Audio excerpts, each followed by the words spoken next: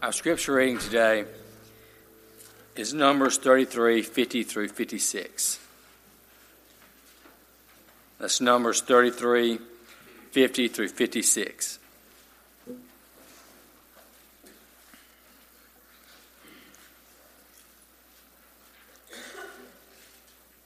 And the Lord spoke to Moses in the plains of Moab by the Jordan at Jericho, saying, Speak to the people of Israel and say to them, When you pass over the Jordan into the land of Canaan, then you shall drive out all the inhabitants of the land from before you and destroy all their figured stones and destroy all their metal images and demolish all their high places.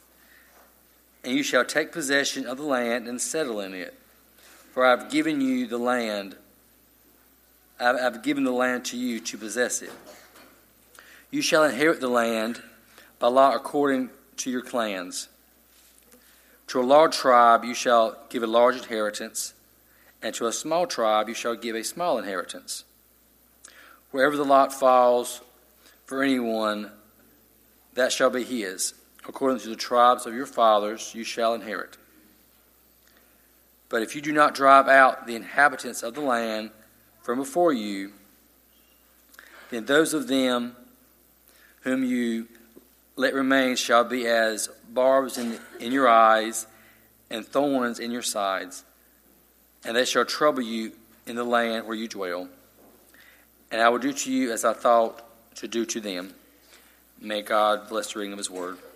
Smith Grove Road in Easley, South Carolina. Brushy Creek Baptist Church in Easley, South Carolina. Camp McCall in Sunset, South Carolina. A small town in northern Pennsylvania where I was able to be a part of a church there. Huntsville, Alabama. Moscow, Russia. Jinja, Uganda. Wake Forest, North Carolina. Bunn, North Carolina. Orlando, Florida. These are places that I've been through my life where I've experienced and or learned something that has been life-altering. And as I look back on them, when I call the name Moscow, Russia, or Jinja, Uganda, or Sunset, South Carolina, I'm reminded immediately of what God did in my life in those places. As you come to a text like Numbers chapter 33, we read through all of these names that no one in this room can pronounce. I didn't have anybody read that. I threatened Wiley with it, but none of us could read through that smoothly and us all get it. Because the names are so difficult and we would be so confused even by them. We can look at a map and see where God has drawn the path of the people of Israel. But we're tempted just to skip over some texts like we come to here in our next to the last sermon in the book of Numbers. Today we'll look at what God has done through his servant Moses here, specifically in 32, 33, and 34, reminding the people of what they had experienced and learned in the wilderness and instructing them on entering the promised land. If you're just joining us this morning, Numbers has been a story about a people between times. They have had the Lord deliver them. He has purchased them and brought them miraculously out of slavery and bondage. He has made possible their redemption, and yet he has not brought them into the promised land. They are on their way, and in the same way, God has purchased our redemption, and yet we are not where we're going to be. And so we identify with these people, this story of a people that are sojourners, travelers through a land, on the way to a land of promise and plenty, just like we are.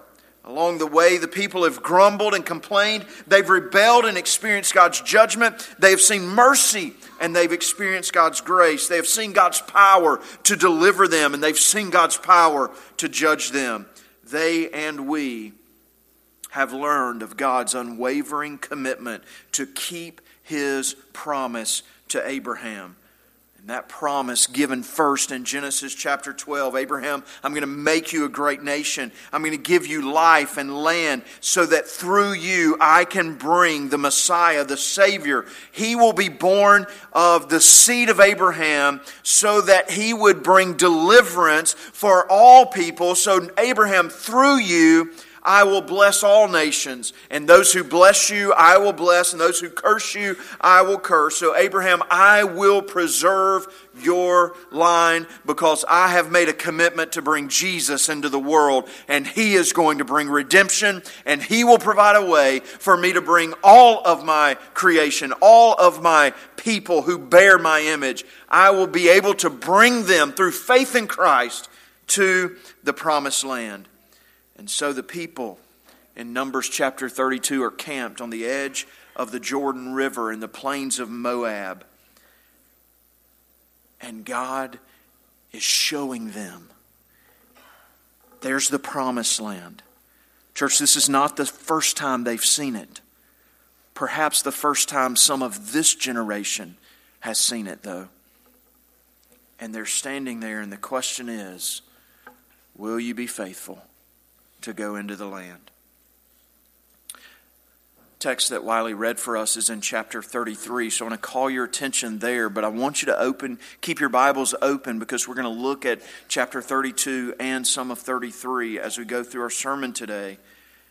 I want you to look at verse 50 and 51. The Lord speaks to Moses in the plains of Moab by the Jordan at Jericho. They're standing on the side of the river, and the Lord says to Moses, verse 51, "Speak to the people of Israel and say to them, when you pass over the Jordan into the land of Canaan." I love the way that God speaks to His people. His question here, there's no question here. It is not if you pass over, it is when you pass over. God has had a commitment to bringing the people sovereignly and graciously into the promised land, and He is going to do so. They are standing on the banks of the Jordan. And this is significant in chapter 33 because of what we see in chapter 32. So I want you to back up and let's cover chapter 32 briefly this morning so that we can get the idea of what God is saying in the text that we have before us. Chapter 32, the Bible starts speaking to us of the tribes of Gad and Reuben. If you remember, when the people of Israel come into the plains of Moab, they have already won some battles. They are coming up into this land that God has given them. They come around the east side of the land, and they're going to cross the Jordan going west into the land of Canaan. And they have already won some battles that God has miraculously delivered the king of Og, the king of Sihon, and the king Balak. He's defeated them, and they have taken control of some land. If you remember in chapter 31, there was much plunder that God gave them of sheep and cattle. And so when they get to this high plains above Jericho, above the Jordan River, as they look onto the land, they're in this high plains, and there are two tribes that come together and they say, this is really fertile land for our livestock. And we have a lot of livestock. We've just taken it from the people that God let us defeat. Why don't we just stay here? So they come to Moses, the tribe of Gad and the tribe of Reuben, and they say, if we found favor in your sight, Moses, Eleazar, they come to the heads of the congregation, and they say, if we found favor in your sight, we'll just take the land where we are currently, and you guys go into the promised land. The land promised to Abraham. But this is a good land. Things are good here. We have won a couple of battles. We're just going to stay here, if that's okay with you. I want you to know they are not taken very kindly. Look at verse 6. Moses said to the people of Gad and to the people of Reuben, this is chapter 32, verse 6, "Shall your brothers go to war while you sit here? Why will you discourage the heart of the people of Israel from going over into the land that the Lord has given them? Your fathers did this when I sent them from Kadesh Barnea to see the land.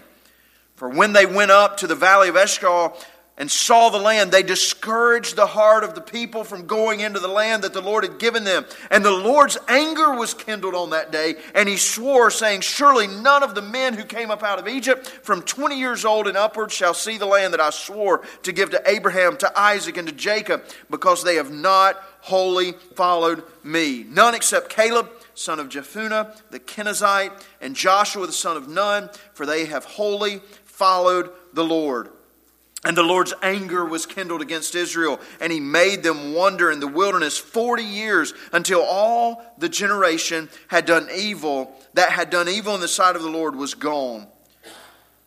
And behold, you have risen in your father's place a brood of sinful men, to increase still more the fierce anger of the Lord against Israel. For if you turn away from following him, he will again abandon them in the wilderness, and you will destroy all this people. Moses doesn't take too kindly to people once again looking at the promised land and saying, I think we have it okay here. Do you remember the people of Israel on multiple occasions in the wilderness journey that you and I have walked with them on? They have said, we had it better in Egypt. We at least had fish there. We don't have anything but this manna here. Why doesn't God feed us? Here, the people in the second generation, and the question that you and I have had the entire book is, will they be faithful and take the land? And Gad and Reuben say, we like where we are. This is enough, Lord. We don't want to go on. And Moses says, please, do not stir up the anger of the Lord by being satisfied with where you are. Go into the land that God has promised you. Will you rebel just like your fathers? Note this. Just make a mental note. You ought to know this. You have the tendency to follow in the sins of your parents and your grandparents. And that's what's happening here.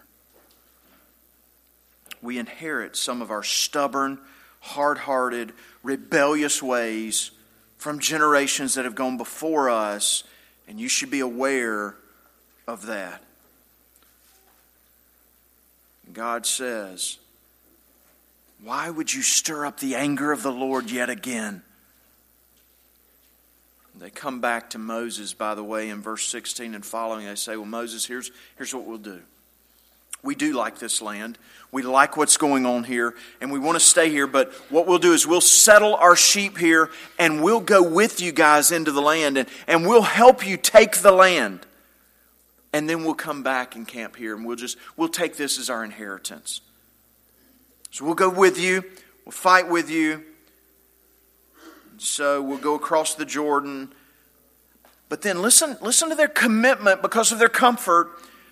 We'll cross back over the Jordan and come outside the promised land and take our inheritance here on this side of the Jordan. Moses said, okay, that'll be a compromise. If you'll do this and not return until every square inch of the land is conquered, then you will be free to return. But if you do not, look at verse 23, but if you will not do so, behold, you have sinned against the Lord, and be sure your sin will find you out. You will live with the consequences of your sin. The rest of chapter 32 says, Moses tells Eleazar, he tells Joshua, because they're the ones that are going to lead the people across the Jordan into the land so that they'll know. And in verse 33, Moses gives them the land and adds the half-tribe of Manasseh who settled in Gilead, which, by the way, in chapter 34, we're going to look at the borders of the land of Israel. Gad and Reuben are inheriting land outside of the borders of God's promised land. Here in the end of chapter 32, the half-tribe of Manasseh actually inherits land that's inside the borders, and so they're not mentioned till the very end. Get this. I want you to get this picture clearly in your head. There are two tribes of people among the 12 tribes of Israel. They're camped on the bank of the Jordan. They're looking at the promised land, and they say, we're okay right here. We'll help you guys get in, but we like this, outside of the promised land. Do you see how Moses is in a rage about this?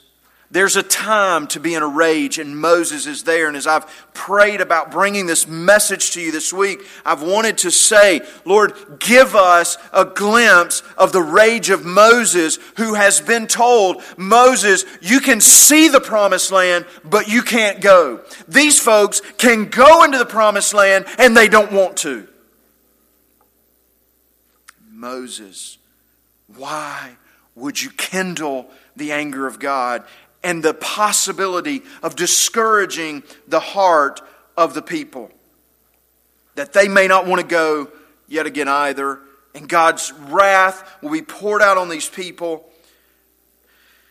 What do they see there that is so great that keeps them from desiring to go into what God has promised? And I want to say to you by way of application, don't lose sight of what God has promised to you, and get so comfortable here that you're not longing for then. I'm afraid that there are a lot that would be in the tribe of Reuben and Gad in our day. God has blessed us in this nation incredibly. We have more resources than we've ever had. We have more material goods than we've ever had. And you and I have the tendency to be comfortable here and to say, God, you've brought me far enough. This land looks great. I think I'll stay on this side of the Jordan. Praise God for all those people that love heaven. They love it. This is my heaven. I like here. And we put all of our efforts in here. Let me just say to you that even though they go across and fight with the people and they come back, this incident starts a breaking of the unity of the tribes, of the people of Israel, of the children of Abraham, that will not go well in coming generations. They will fight amongst themselves. We must keep our eyes on the goal and let God's kingdom be our driving motivation behind everything we are doing. Church, as the old hymn says, we are bound for the promised land. Let's go together as one, with one mind, one heart, one mission. Don't get so settled here. Nothing that we have here will last. Focus on what is eternal.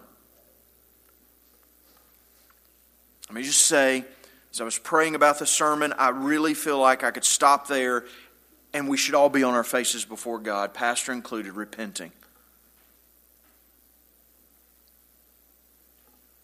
We like here too much.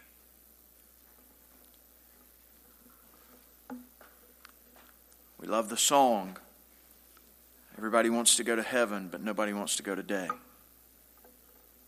What's your longing for? What's the fight in you for? Is it here? Or is it something that's eternal? So, chapter 33 then makes sense. You have two tribes that have said, we want to stay here. Moses says, you're going to discourage the heart of the people by doing so, but we'll compromise with you. And so Moses, who's already been told you're going to die outside the promised land, Moses, you can't go in. And these people that want to go in, they can go in, and they don't want to. And so Moses in chapter 33 recounts their journey through writing.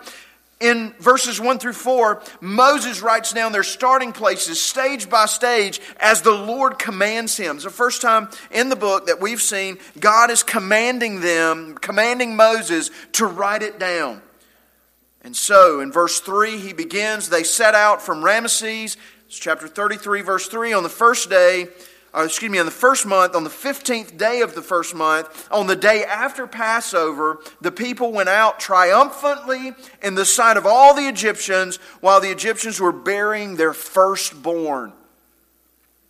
we have Moses giving his own testimony. Let me show you what is happening. And so he says, there is another threat of rebellion here by two tribes. Let me remind you where we've been.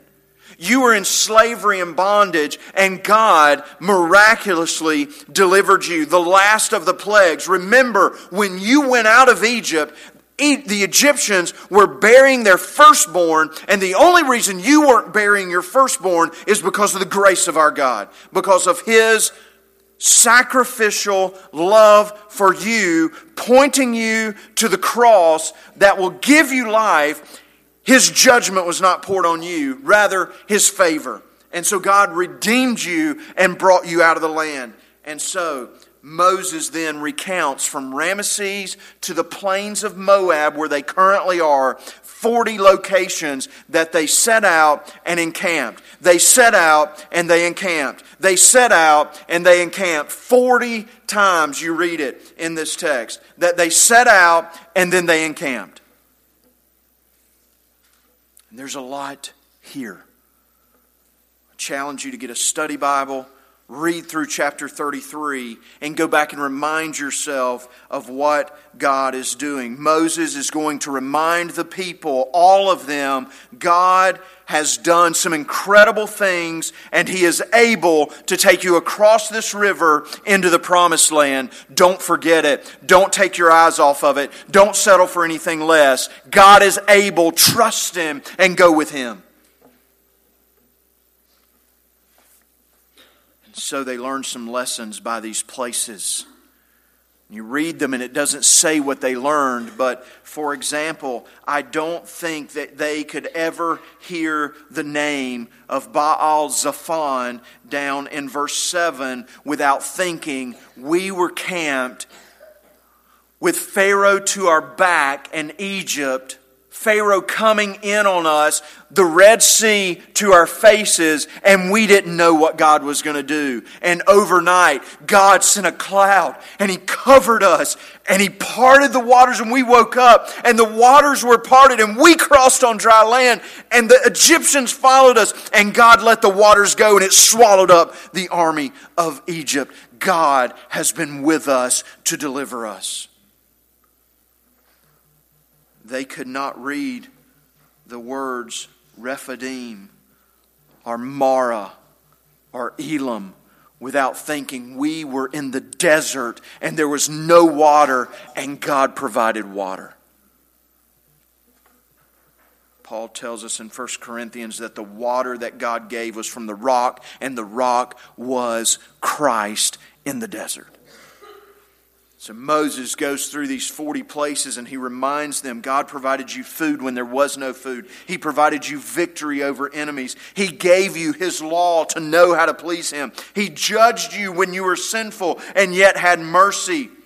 In verse 38, we have the pinnacle at the death of Aaron.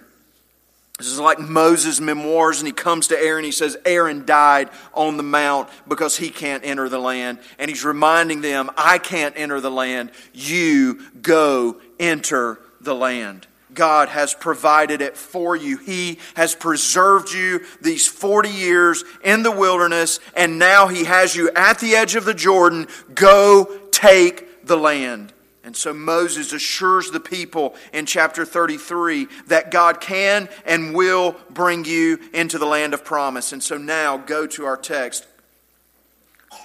Verse 50, the Lord spoke to Moses in the plains of Moab by the Jordan at Jericho, saying, speak to the people of Israel and say to them, look at this, when you pass over the Jordan into the land of Canaan. Not if, when you do, I'm taking you there, I've preserved you for it. So when you go, look at verse 52, and here's our instruction. Then you shall drive out all the inhabitants of the land before you and destroy all their gods. I'm paraphrasing there. Everything that is a place of worship, destroy it. Verse 53, and you shall take possession of the land and settle in it, for I have given the land to you to possess it. Let me say my point and then give you some application and maybe one clarification. My point: God has given it to you. you must take it. Did you hear that? God has given it to you. You must take it. How could God do this? Point of clarification. Driving out all the people in Canaan, driving out the Amorites. I want to remind you that our God is a gracious and patient God, not only with Israel, but with you and me, and with the Amorites. In Genesis chapter 15, God says to Abraham, I'm going to give you this land. Abraham, I want you to look at all the land of Canaan. He takes him through it and he shows him. He says, this is what I'm going to give you. He walks Abraham through the land of Canaan. And he says, but you're going to go to Egypt for 400 years. Why? Because the iniquity of the Amorite is not yet full. What in the world does that mean? It means that our God is getting ready to use Israel to judge the Amorites. But he said, I'm going to give them 400 years to turn. So don't think that our God is being ungracious in giving the people the land here. I'm going to take you to Egypt and hold 400 years, Abraham, because their iniquity is not yet full. I'm not yet ready to punish them. I'm going to give them 400 years to turn, and they won't do it, so I'm going to take you into the land now. You will be my judgment upon Canaan, and I'm going to give you this land. And so he brings the people of Israel into the land, and he says to them 4 things. Look at it. Drive out all the inhabitants. Destroy all that is worship of other gods. Take possession and settle there. It's a great instruction. This is what God tells us in Romans chapter 6. I have purchased your redemption, now take it. He says, I have made you my own, now don't give yourselves to unrighteousness. I have made you just like Jesus, now live like it. That's what he tells you. I've given you holiness, now possess it. Drive out anything in you that doesn't look like Jesus. Drive it out. Destroy anything in you that takes you from being like Jesus. Destroy it. Take possession of the inheritance that is yours. The spiritual blessings that I have given you in Christ. Take possession of them. They are yours. Settle there. Live, church. Live in eternity. Live with your mind going to where God is taking you. Don't focus so much on the problems here. Is it going to be desert? Yes. Is there going to be lack of water? Yes. Are you going to be temporary here? Yes. Is it like living in a tent? Absolutely. There's going to be hardships here, but you don't belong here. Your home is there. Take it. Church, this morning,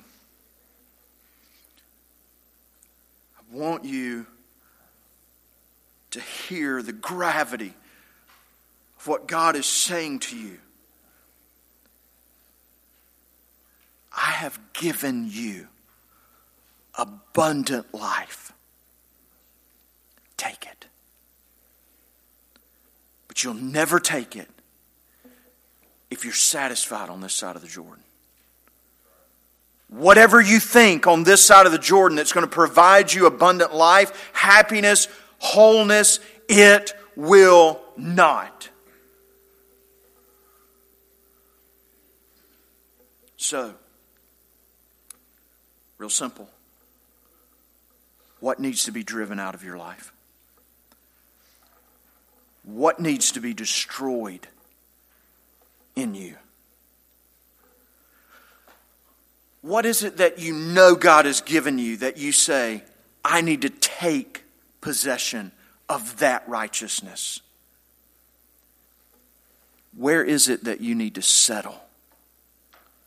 For some of you, it's a habit. For some of you, it's a relationship. For some of you, it could be as big as a job. For some of you, it could be any number of things. You need to drive out, destroy, take possession of a spiritual discipline that's like Christ. Settle to be like Christ. Some of you need to settle in our church. By that I mean get involved in the instruction and discipleship and membership and small group, in relationships with others that will push you toward Christ. It's your inheritance. That's what he says. It's your inheritance. I'm giving it to you. It is yours. Very quickly, and I close, God also gives them a warning, doesn't he? Verse 55. But if you do not drive out the inhabitants of the land before you, then those of them whom you let remain shall be as barbs in your eyes and thorns in your side. Some of you know exactly what he's talking about, don't you? Because you thought, well, Lord, I'll give you my Sundays. I can't give you this habit. I can't give you this relationship. I can't give you this thinking.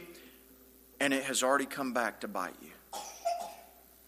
I'll say to you, if there's anything in your life, anything at all, that you can't hold with open hands before God and say, God, this is yours. It's yours. You've given it to me for this time, but it's yours. If there's anything, it will become a barb and a thorn to you, driving you away from God. So be cautious. Whatever today that you're holding on to too tightly on this side of the Jordan, and you're not looking for what is to come, it is going to be to you. Whatever you let remain will be barbs in your eyes, thorns in your side, and they shall trouble you in the land where you dwell. Verse 56, second part of this. And I'll do to you as I thought to do to them. I don't have time to get into it, but chapter 34 says, here's the northern, the southern, the western, and the eastern border of the land that I'm giving you. Now divide it up. Here are the people of each tribe that I want you to divide it up. You're going to divide it by lot to tribe, and then within the tribe, this leader of that tribe will divide it between the heads of the households in that tribe. And the interesting thing is, listen, Israel never, even under Solomon, even under David, Israel never possesses the entirety of the land that God is promising them here. I've given it to you, take it. They never do. And so, just like us, just like them, God says, if you won't do it, if you won't drive them out, and they don't, if you don't destroy all their high places, and they don't, then I'll do to you as I thought to do to them. In 586 BC, God finally completes that, hundreds of years later from here. And Israel is carted off like slaves, taken, spread out in Babylon. Why? Because God made a promise. I've given it to you. Take it. But if you'll not drive out everything that draws you from me, you're going to have trouble. I'll do to you as I thought to do to them. Some of you sitting right here, you're in the midst of that trouble because if truth be told, you would say, I tried to come to Christ, I tried to follow after Him, but I wouldn't surrender everything. Why not? The land that He has promised is so much greater. What are you holding on to so tightly here that you're willing to lose all that God has in eternity? Will you today, in this time, surrender whatever the Holy Spirit has revealed in you? Would you take some moments just to say, Lord, I lay it down. It's yours. I don't want to hold on to it any longer. I give it to you. I just want you. Just God is more than you could ever imagine. Just His promises. Just eternity. Just the King that is going to be King forever that says, I want you to inherit with me. I want you to rule with me. What are you holding on to so tightly that you're not willing to do that? On Jordan's stormy banks I stand and cast a wishful eye to Canaan's fair and happy land where my possessions lie. I am bound for the promised land. Oh, who will come and go with me? I am bound for the promised land.